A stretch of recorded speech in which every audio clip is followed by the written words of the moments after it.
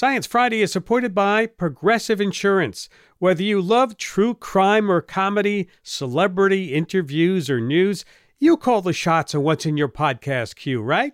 And guess what? Now you can call them on your auto insurance too with the Name Your Price tool from Progressive. It works just the way it sounds. You tell Progressive how much you want to pay for car insurance, and they'll show you coverage options that fit your budget. Get your quote today at Progressive.com to join the over 28 million drivers who trust Progressive. Progressive Casualty Insurance Company and Affiliates. Price and coverage match limited by state law. Listener supported. WNYC Studios. This is Science Friday. I'm John Dankosky. Ira is away. Later this hour, we'll talk about the ethics of research on brains. But first, do you shudder at the thought of a blood-drinking vampire bat? Pretty creepy, right? Well, it turns out that a diet of blood isn't exactly the best way to eat. And so vampire bats have to consume more than their body's weight in blood every single night. In fact, vampire bats are the only mammals on Earth where blood is the only thing on the menu. So how do they evolve to rely on this nocturnal nourishment? My next guest went looking at their genes for clues and found some surprising changes. Dr. Michael Hiller is professor of comparative genomics at the Center for Translational Biodiversity Genomics. He's based in Frankfurt, Germany. Welcome to Science Friday, Dr. Hiller. Thanks for being here. Hi, Joe. So we've talked about vampire bats on the show before. In fact, they're one of our charismatic creatures that we've spoken of. But tell us, how does drinking blood require vampire bats to be different from other bats? So drinking blood is a very unique diet that among mammals evolved only once in this lineage that comprises these three living vampire bat species. And so blood is, as you already said, not a really good diet. It has a low caloric value. Most of it is fluid. Of the nutrients, most of what these vampire bats get is protein. So it's really a challenge to live and survive with such a diet. Typically, you need sugars, for example, to nourish your brain and other organs.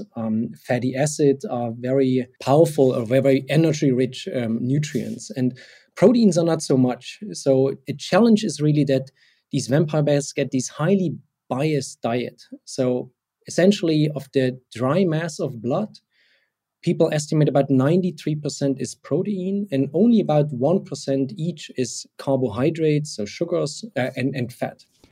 They have to drink an awful lot of blood to get what they need to be able to survive, to fly around all night. Yeah, that's right. This is something they likely need to get enough nutrients to actually make it through the day until the next night when they are flying out again to feed. Their stomach, which is typically a digestive organ that secretes acid, has been converted into a distensible storage organ that keeps the blood that they ingest until the gut is able to process it. Interesting. So with all that in mind, what exactly were you looking for in the genome of vampire bats? So we were interested in how this very specialized diet actually evolved and what are the genomic underpinnings to adapting to this really challenging diet. And we had a hunch that if you live on such a very specific diet, maybe some genes that other animals need that have more mixed diets would no longer be important for the vampire bat, and that we find inactivations or losses of these genes in the genome of the vampire. So why exactly would gene losses be interesting? Why would that help to explain how this animal came to be? So there are two main explanations for why a gene can get lost in evolution. What we thought will likely happen is the so-called use it or lose it explanation. So if you have a certain gene and you require this, selection will preserve also the gene sequence, and this will encode a functional protein, because the protein function is at the end what really matters. The other explanation in a way is so-called less is more. We were hoping to find also a few of these cases when we look at the vampire bat. And less is more describes the case when you inactivate a gene that this can contribute to an adaptation. So it could be beneficial for certain species that adapted to certain environmental conditions, or in this case, this very specific diet. And if you think about this less is more, this is at first glance counterintuitive, because we hear about gene inactivations and mutations in genes, typically in the context of disease. But in evolution, sometimes it can be that taking away a gene is actually beneficial. We found examples of this less is more in other bats and other species in the past. And so we were also curious about whether we can find such adaptive or beneficial gene losses in the vampire bat. All right, so let's talk about some of these interesting gene losses you found in vampire bats. And the first one we want to talk about relates to how they process all of this iron in their diet. What exactly is happening here? Yeah, so blood is not only biased in terms of nutrients, it also contains a lot of iron. And it's estimated that the dietary iron intake of vampires is about 800-fold higher than in humans. And that's something those vampires we have to deal with. They have to cope with this challenge. And so what we found is that one of these 10 previously undescribed gene losses, one of these is a gene that is specifically expressed in the gastrointestinal tract. And the function of the gene, which we know from studies in mice, is to inhibit iron uptake from the bloodstream into these intestinal cells. The master student Moritz Blumer, who was working on the project, he developed the hypothesis that maybe what's going to happen here is that if you lose this gene, these intestinal cells are able to take up more iron from the bloodstream. And because these cells have a very short half-life and get frequently replaced by new cells, these cells, and with it the iron they contain, would get excreted out of the body. So the gene loss could facilitate a more efficient iron excretion mechanism in vampire bats. And to our big surprise, and this was for me some kind of eureka moment, Moritz then found a study from the 1980s that had analyzed the distribution of iron in the gastrointestinal tract of the vampire. And in this paper, they were showing that the outermost cells of the intestine, they are packed full of iron. So you can really visualize that these cells contain a lot of iron. And they could also visualize that these cells, and with it the iron, are present in the feces of vampire bats. And that really provides evidence that this iron excretion mechanism exists in vampire bats, and that's certainly one part of how they deal with this, iron challenge. That's so interesting. So instead of some sort of a super gene that allows them to take in iron and process it in a way that's better than other animals, this is essentially a gene loss that lets them just slough off this extra iron in a really unique way. Yeah. So it's certainly the case that this gene loss is not the only genomic change that contributes to the ability to handle and to cope with this large amounts of iron. But in this case, we believe losing this inhibitory gene, like a built-in break in a system, that also makes a contribution to coping with this iron challenge. And this then would be an example of this less is more principle that describes when losing genes can be beneficial. That's very cool. Well, let's move on to another one of these genes. And on our program, we've talked before about how smart vampire bats are. So tell us what you found in the genes associated with these bats' brains. One of the other genes that we found is an enzyme that is expressed in the liver. The other place where this gene is expressed is the brain. And in the brain, it's the only enzyme that is able to degrade, to metabolize a certain cholesterol compound. And this cholesterol metabolite is very interesting because this metabolite stimulates receptors. These receptors mediate learning, memory, and social behavior. And there were a number of studies that showed if you increase the levels of this cholesterol compound, then memory and learning and social behavior is enhanced. And if you experimentally reduce these levels in rodent models like mice or rats, then memory, learning, and social ability is reduced.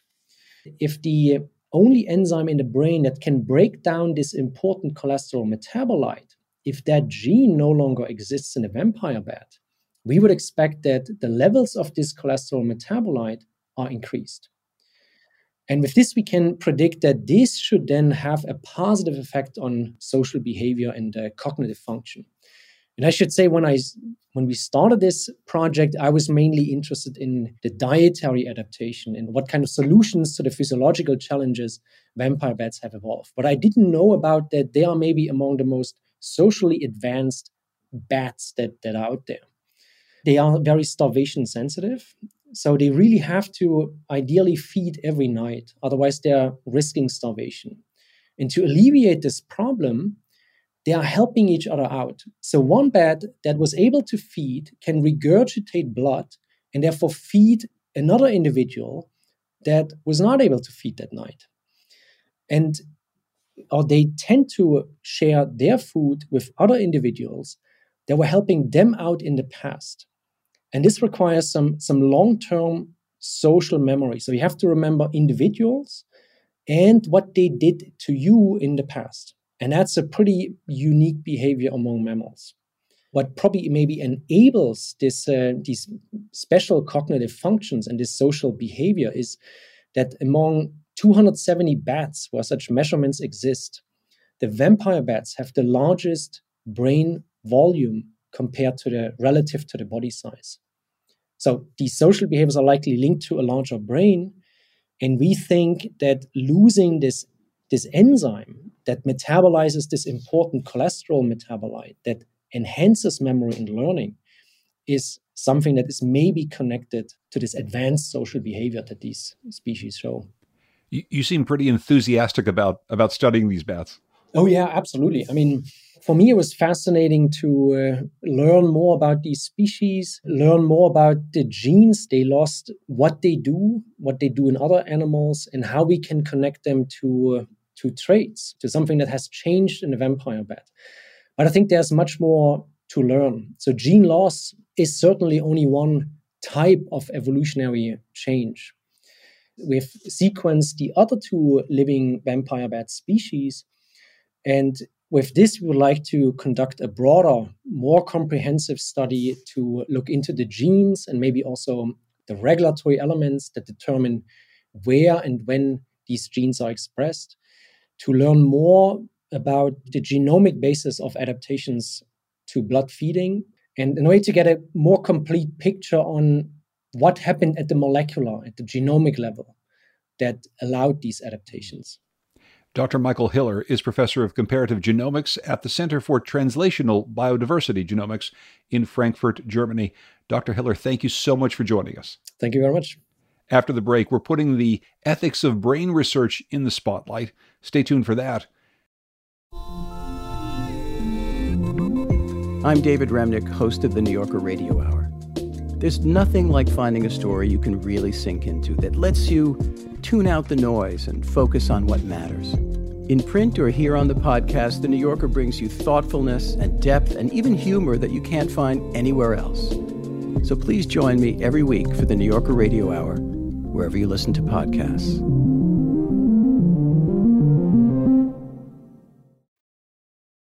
This is Science Friday. I'm John Dankosky.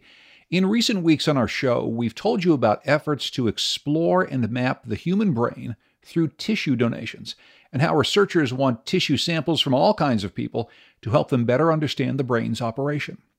We've also talked about the troubling tale of a bionic eye implant company that left users without tech support and is now pivoting to brain implants. These two stories point to different aspects of the rapidly advancing field of neuroscience and technology, and each comes with its own set of ethical questions.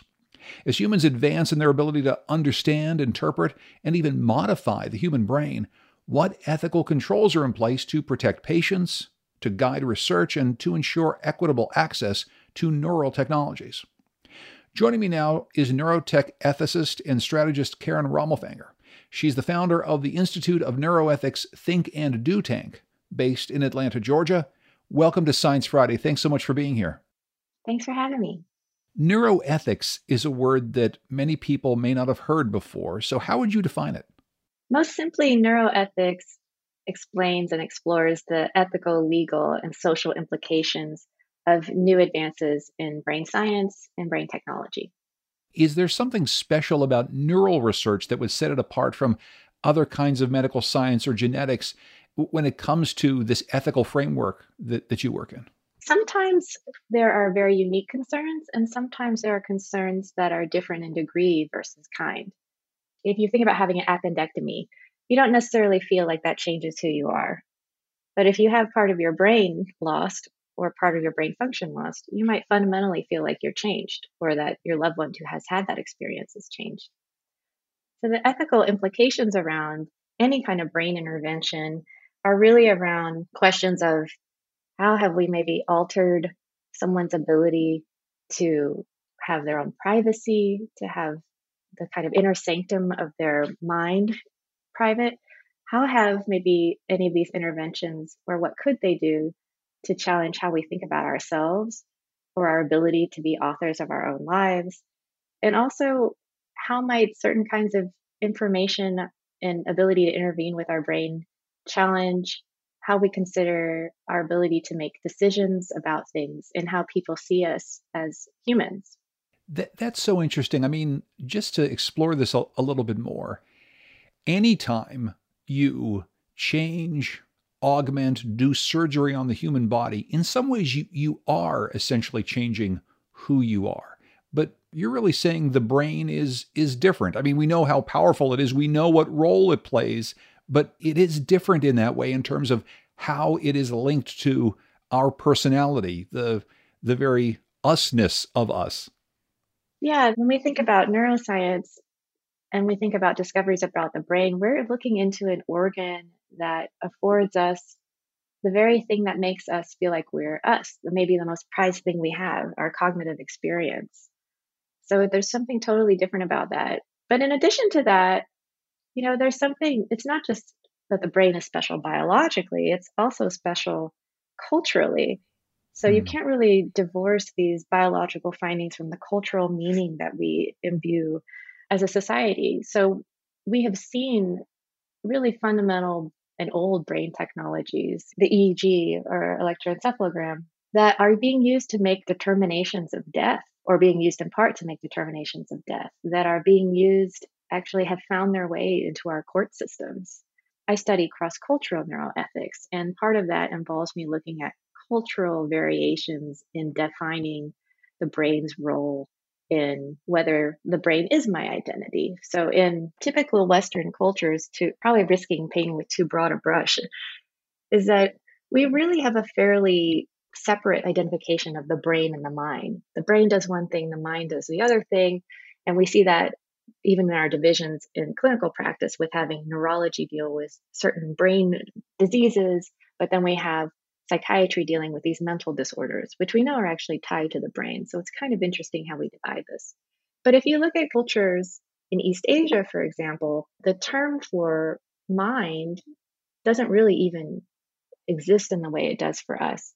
In Japanese, there's this term kokoro, which is the mind, brain, spirit as inseparable from each other. And in Chinese, for example, this is shin, and in Korean, it's maum. And when we look at those societies, and if we do studies on asking publics, do you think that if we identified a brain injury in an individual or a brain abnormality, would this alleviate or reduce their culpability and accountability from a crime? And in Western countries, we have more of an inclination to apply those findings into the courtroom, whereas in preliminary surveys in Taiwan, for instance, there is no difference considered with how one might think about someone's guilt or culpability. That's so interesting. I guess I'm wondering, because of this vast diversity in the way that we consider the brain and the mind culturally, and the vast diversity in the way that we interact with the world, how do you think we should even consider the idea of what normal is, about what standard is, about what neurodivergent is? That's another great question. I mean, the term normal is such a dangerous phrase, actually. And its origins actually come from a more eugenicist origin, an attempt to separate those who could fit in a certain part of, if you look at the bell curve of what we think is normal, we want to cut off the tails. I mean, this is how we've tried to repeatedly ostracize and separate people. And what's really dangerous in making studies about the brain is that as scientists, we're really trained to look for certain differences, or even mathematically, what we consider significant differences. But some of these differences, the lines that we use to divide difference, are really socially constructed. So if we think about gender or race, which are often used in these studies, and probably harkens back to some of what you talked about with your brain bank studies, these are very dangerous ways to make assumptions about people and often reify these biases that we already have in society and making them even more dangerous. And the way that we think about difference, and especially with an organ and science from the brain that is so identifying with humans and has so much cultural meaning, you have a bad opportunity to reinforce these lines, these artificial and invisible lines that we demarcate around certain groups of people to further disenfranchise them. Mm-hmm. So how do you get around that? And the way that we've been advocating to get around that is really have inclusive conversations with patient advocates, with lived experience advocates. Can you get some input about how people identify their range of so-called normal? What is their experience? Can we integrate that and think carefully about what biases we inevitably all have and how that might make its way into science? I'm wondering how these concerns inform research that might help to predict some kind of neural outcome later in life, or a biomarker that's linked to brain function somehow. I'm thinking about everything from the autism spectrum to development of Alzheimer's. There is an amazing movement in science in general and towards predictive health, and certainly in neuroscience towards predicting risk for developing certain brain diseases or conditions. And this offers us a rich opportunity to develop tools to intervene early that might be in positive ways, maybe even slow progression of certain diseases, or even shape more positive outcomes. So there's a lot of benefit in doing that work. The challenge in doing that work well is, again, making sure, like, how do you communicate to someone giving their information or data in this case? How do you communicate to them what you're doing? How do you communicate to them how you're stratifying people in your analysis? How do you communicate to them, even if you are to develop a risk number or a risk assessment for their likelihood to develop autism or Alzheimer's? Especially Alzheimer's is one to think about. You know, Alzheimer's is devastating, but what does a prediction that I'm likely to develop Alzheimer's, what does that give me? There is no cure at this point. There really isn't a treatment. So have you just given me a sentence for who I'm going to become, or have you really given me some opportunity to change my lifestyle and do something better? It's hard for participants in those studies to evaluate that information. It's hard for researchers to understand how to return that kind of information. Particularly if you participate in those kinds of studies, you want to know. And that's if you know the study is happening. Mm-hmm. But there's lots of studies now happening trying to predict certain patterns and trends and behaviors and disease development progression. I mean, right now, there are studies going on trying to understand how to handle mental illness in a post-COVID world, or we're not even really post-COVID.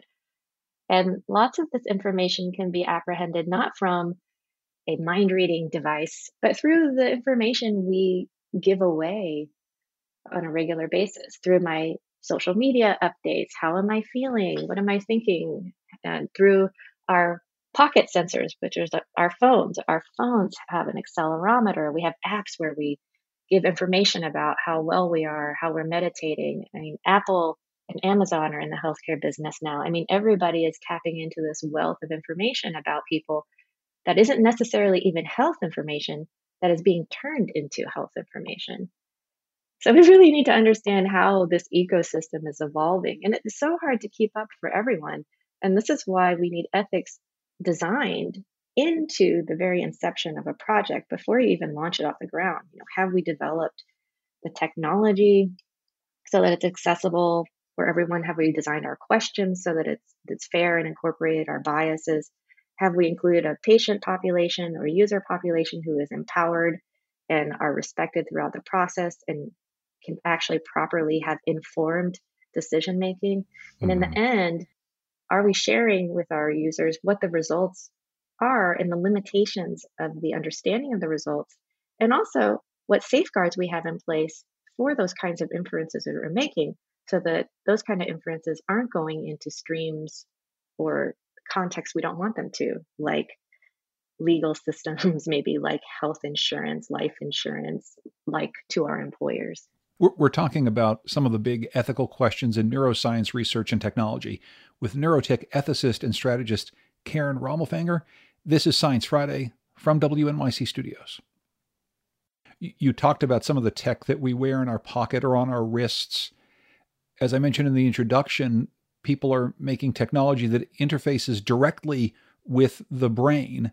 I'm wondering how this ethical framework ties into that, the idea that we are able to put devices into our brains essentially to change our function. And that's going to create a whole new set of data questions. It's going to create a whole new set of ethical questions for us. Yeah, those brain-computer interfaces, or BCIs, have remarkable promise to alleviate suffering and promote wellness in ways that other technologies interfacing with the body might not be able to. Brain-computer interfaces now have restored movement, have restored communication abilities and independence in those who have suffered from stroke or spinal injuries. And I myself, in my work with deep brain stimulation, have watched in the OR the implantation of electrodes into deep structures of a patient's brain, a person with Parkinson's disease, while they were awake, where their uncontrollable tremors were transformed into smooth movements. I mean, this is a person who couldn't hold a spoon to feed themselves before.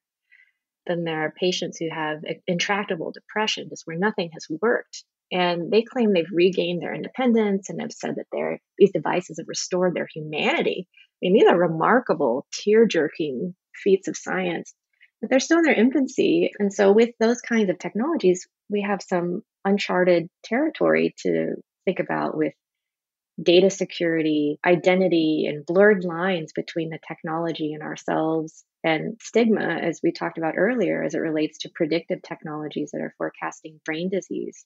And what's kind of interesting and kind of urgent to think about is these blurred lines of where the technology starts and where we end. And there are studies have shown that patients start to wonder, am I still the author of my own life? Am I the narrator, or is the technology narrating? Well, I think all of this gets to my last question for you, and it has to do with the role of ethics and ethicists in all of this. It seems as though as we develop these technologies, or as we approve these technologies for use at the governmental or regulatory level, that ethical framework needs to be baked in at every level. I guess I'm wondering how we make sure so that we don't have to be asking much later, what do we do? Wow, John, this is my life's work.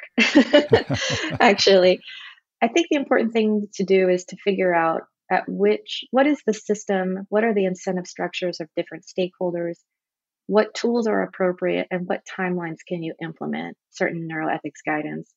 And as a professor, I was actively involved in engaging, the next generation of scientists and trying to train them to think about science and ethics as an integrated question. So can we be trained as scientists to think about solving a technical problem simultaneously with a social problem?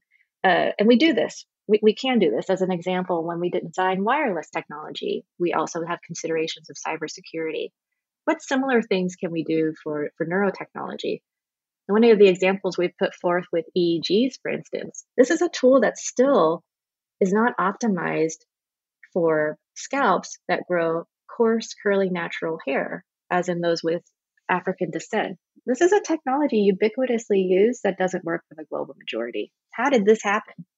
That happens from not having a socio-technical framing in mind with science discovery and practice. Then there are other tools that we're working on with transnational policy organizations. So the Organization for Economic Cooperation and Development, which is a transnational policy organization who has put forth a lot of guidance in emerging technology, But neurotechnology is the first one they felt compelled to put forward ethical principles.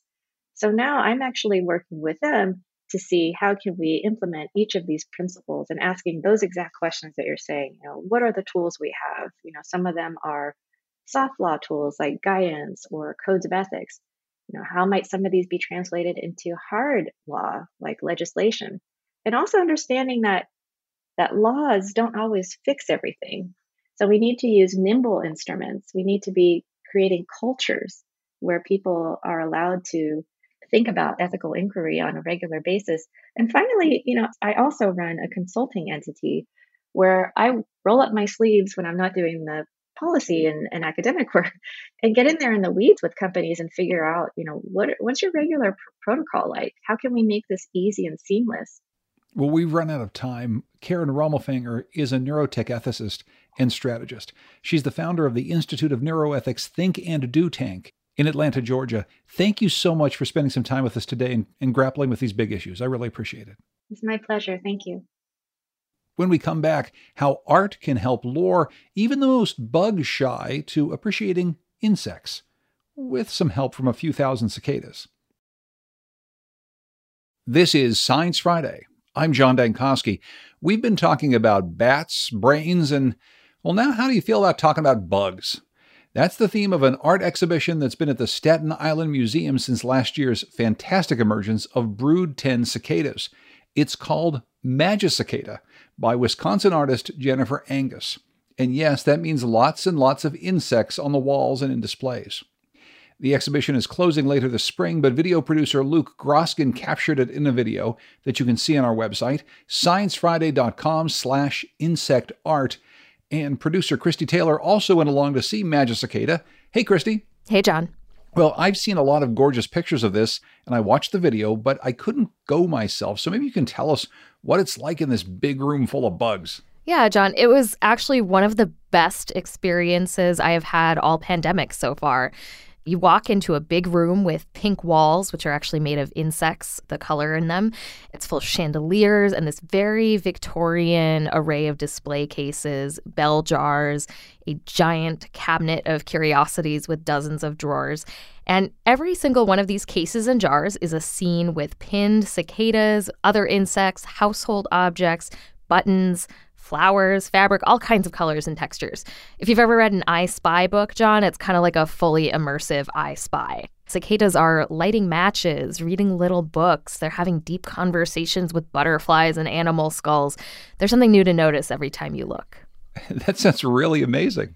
It really is. I would really love to go back before it closes. And I had a conversation with the artist, Jennifer Angus. She's also a professor of design studies at the University of Wisconsin in Madison. We also talked with Colleen Evans, who is an entomologist and director of natural science interpretation and collections at the Staten Island Museum. And I started by asking Jennifer to talk about the walls of this pink Victorian room. One will be struck by the pattern on the walls, which look kind of like a cell nucleus within each circle, which is formed out of cicadas. There is one unique cicada, and there are close to 50 varieties of cicadas. And under the cicada that's in the center of the circle is a brass plaque with its Latin name. So there is this tip of the hat in an art installation to the science behind this. And all of these cases are filled with insects, as are the drawers. So you are walking into a world that's dominated by the six-legged. Colleen, what would you add? There's just so much diversity in cicadas, first of all. So a lot of the ones that Jennifer used in her work are from Southeast Asia. So they're not ones that are native to the United States. In the United States, we're used to seeing either the periodicals, which are these little black cicadas with those vibrant red eyes, or we see a lot of the like dog day cicadas, which are kind of camouflage looking. They're browns and greens. But the ones in the exhibit, they're so vibrant. So there's, oranges and blues, these colors that we're not used to seeing on a cicada, but totally exist. Like Jennifer has not recolored them in any way. That's their natural coloring. They are just that vibrant, and they create just this really fantastical pattern on the walls. And then there's like these beautiful swooshes also of cicadas kind of in between the different bacterial or viral shapes. There's a swarm. It's hard to tell perhaps if the building is swooshing or crawling and these cicadas have decided to neatly form themselves into this pattern, or are they actually escaping these patterns? Let's contemplate that. In the meantime, Colleen, so the Staten Island Museum has a very unique relationship with the humble and hopefully not too creepy cicada, and it has the second largest collection in the world. How did that come to pass? So the Staten Island Museum, we were founded in the late 1800s by a group of men, all Staten Islanders, one of whom is William T. Davis. He was 19 years old at the time of our founding, which I just love to point out because a lot of them were quite young. And William T. Davis in particular, later in his life, became the world expert in cicadas. So like the early 20th century, he was the guy you would talk to in the entire world if you had questions about cicadas, whether or not, what a species you're looking at, what they're doing, what their biology is. Like he was the guy you'd want to talk to. And because of that, so he did a lot of collecting on his own. He was actually very particularly interested in periodical cicadas. We have quite a lot of those. But then people also sent him cicadas from all over the world. So we have a worldwide collection in our institution. We have probably 36,000 cicadas in our collection, which is a lot. Mostly from the United States, but from elsewhere as well. So from all over the world. Wow. And why was William T. Davis so obsessed with cicadas? So he first, I think, got interested in the periodical cicadas. Those are the ones that emerge every 13 or 17 years on the east coast of the United States. And they have those really large populations that emerge. So, literally thousands, millions, all clustered in one area. And so they create these huge sounds. I think a lot of people who have been on the east coast of the United States have potentially experienced it, where there's just so many cicadas in one spot. And he loved it. The name of the exhibition comes from the genus for periodical cicadas, which is Magicicada. And that's a term that William T. Davis coined in 1925. So he realized that periodical cicadas were different enough from other cicadas that they warranted their own genus. And he created this adorable portmanteau of the words magic and cicada and decided that's what they needed to be called because he just found them so magical. That's really interesting. Well, and Jennifer, last year was the big emergence of the Brood 10, that incredible big group of 17-year cicadas, which were part of the inspiration for this exhibit. What was the appeal of this emergence for you in creating a piece of artwork? So it was very clear to me that we would celebrate the cicada. I mean, there was no other way to go. And I actually, with Colleen and a friend of ours, Chef Joseph Yoon, we went to the Princeton area, which was a hotspot of the emergence. And it was my first experience with the periodical cicadas. And I really feel that it was one of the things I will remember all my life. The day I arrived, it was quite warm, and the next day it was cold, and it was as if the cicadas had been stunned. Now, Joseph was collecting cicadas that he would later cook up, and Colleen and I had made a kind of agreement that what we were collecting were those that were recently deceased. I mean, we want to see these cicadas thrive. I really got personally involved with them because as I was crouching down to pick up something that I thought was dead, I'd see a leg move and I realized, oh, it's just stunned with the cold. And so I started picking these cicadas up and started to feel like a bit of a matchmaker because that's in cicadas. And, we know they've lived underground for 17 years, but in their adult form, they are looking for love. And so I started putting them on branches and I yelled to Joseph, do not come over here. I've spent a lot of time matchmaking. I want romance to happen. Jennifer, you have positioned so many of these cicadas in a really, really human position. They're up on their rear legs. Sometimes they appear to be teaching or doing textile art. What was your goal in giving this sort of anthropomorphic feel to these insects? Well, I think that one of my goals is to have people think about insects differently. We all know the importance of bees, and we're hearing about colony collapse, the death of millions of bees, and this is already having an impact on prices of fruits.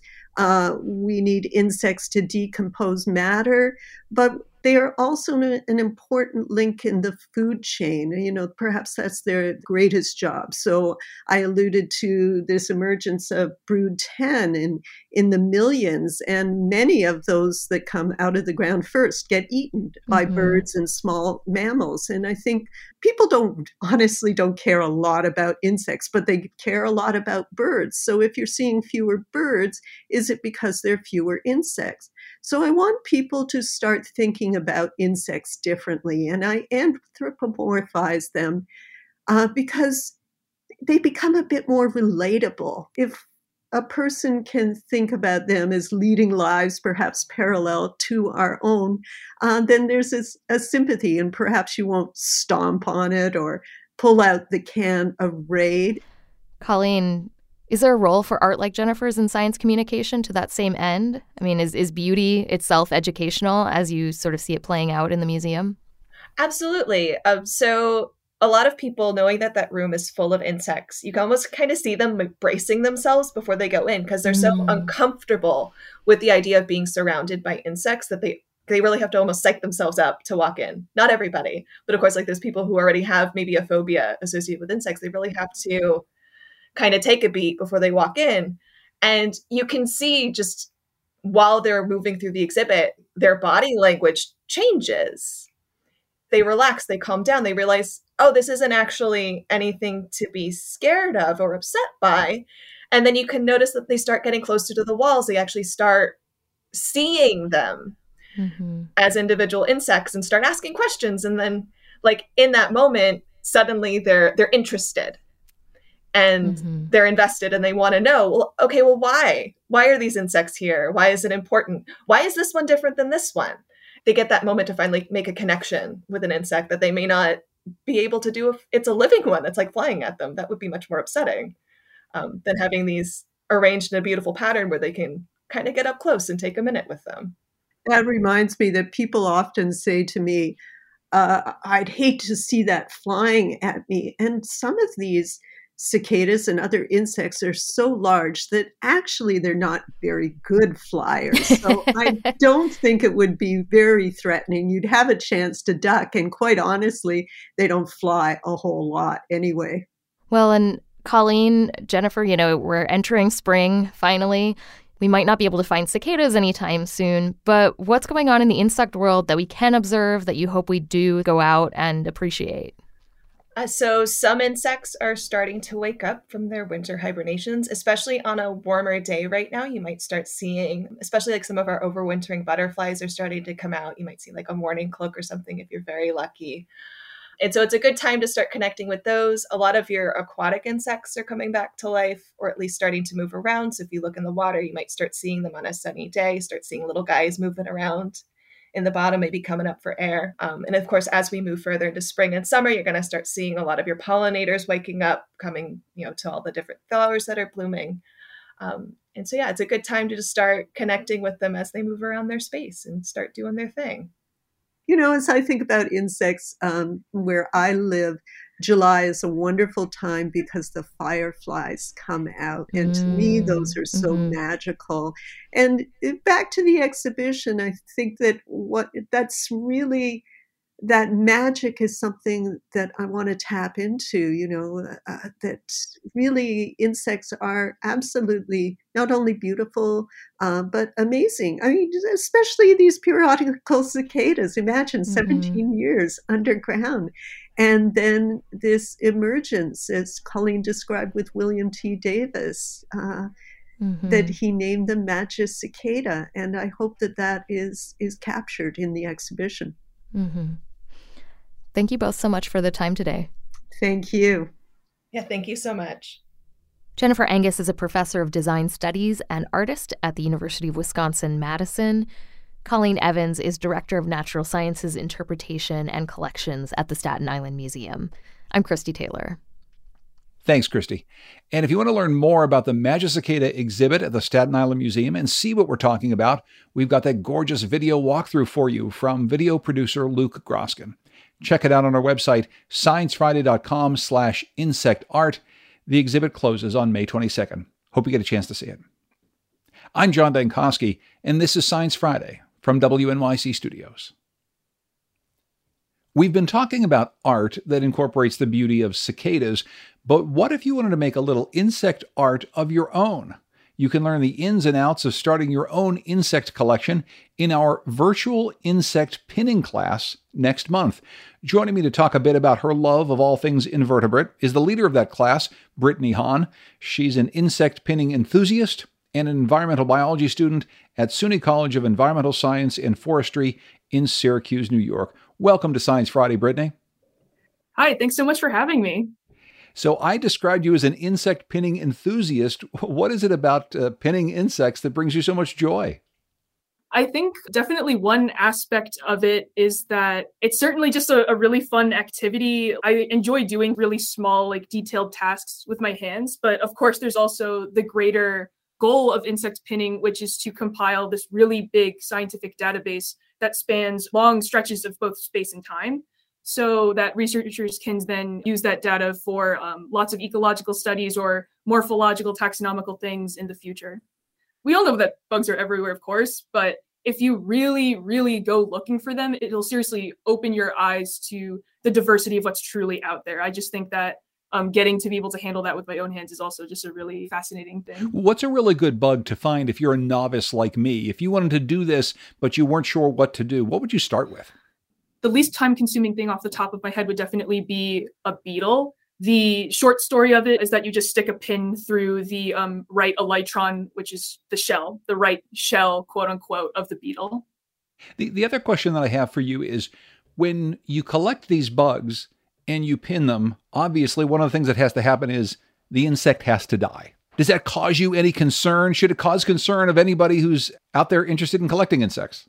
There are an innumerable amount of insects out there on the planet. There are trillions. And when you really think about it, you're actually kind of killing them every day, no matter what you're doing, like stepping on the ground, driving your car, you're inevitably killing lots of those every time you drive, etc. So collecting insects on an individual basis certainly will not harm populations of those insects as well. So what are some insects that you're looking forward to seeing this spring and summer? Are you going to go bug collecting this summer?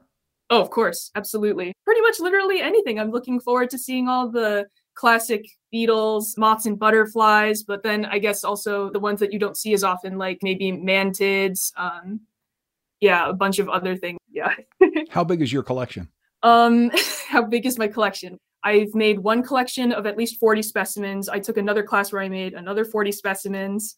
I took a different class that was aquatic entomology. That's a totally different method of preserving things in ethanol. That was well over 50 specimens. So around at least 200, I think, plus some other personal stuff I've done outside of class. Very, very cool. Well, we're all very excited to take this class along with you, Brittany. Thanks so much for joining us today. Yeah, thank you so much again for having me. Brittany Hahn is an insect pinning enthusiast and environmental biology student at SUNY's College of Environmental Science and Forestry, which is based in Syracuse, New York.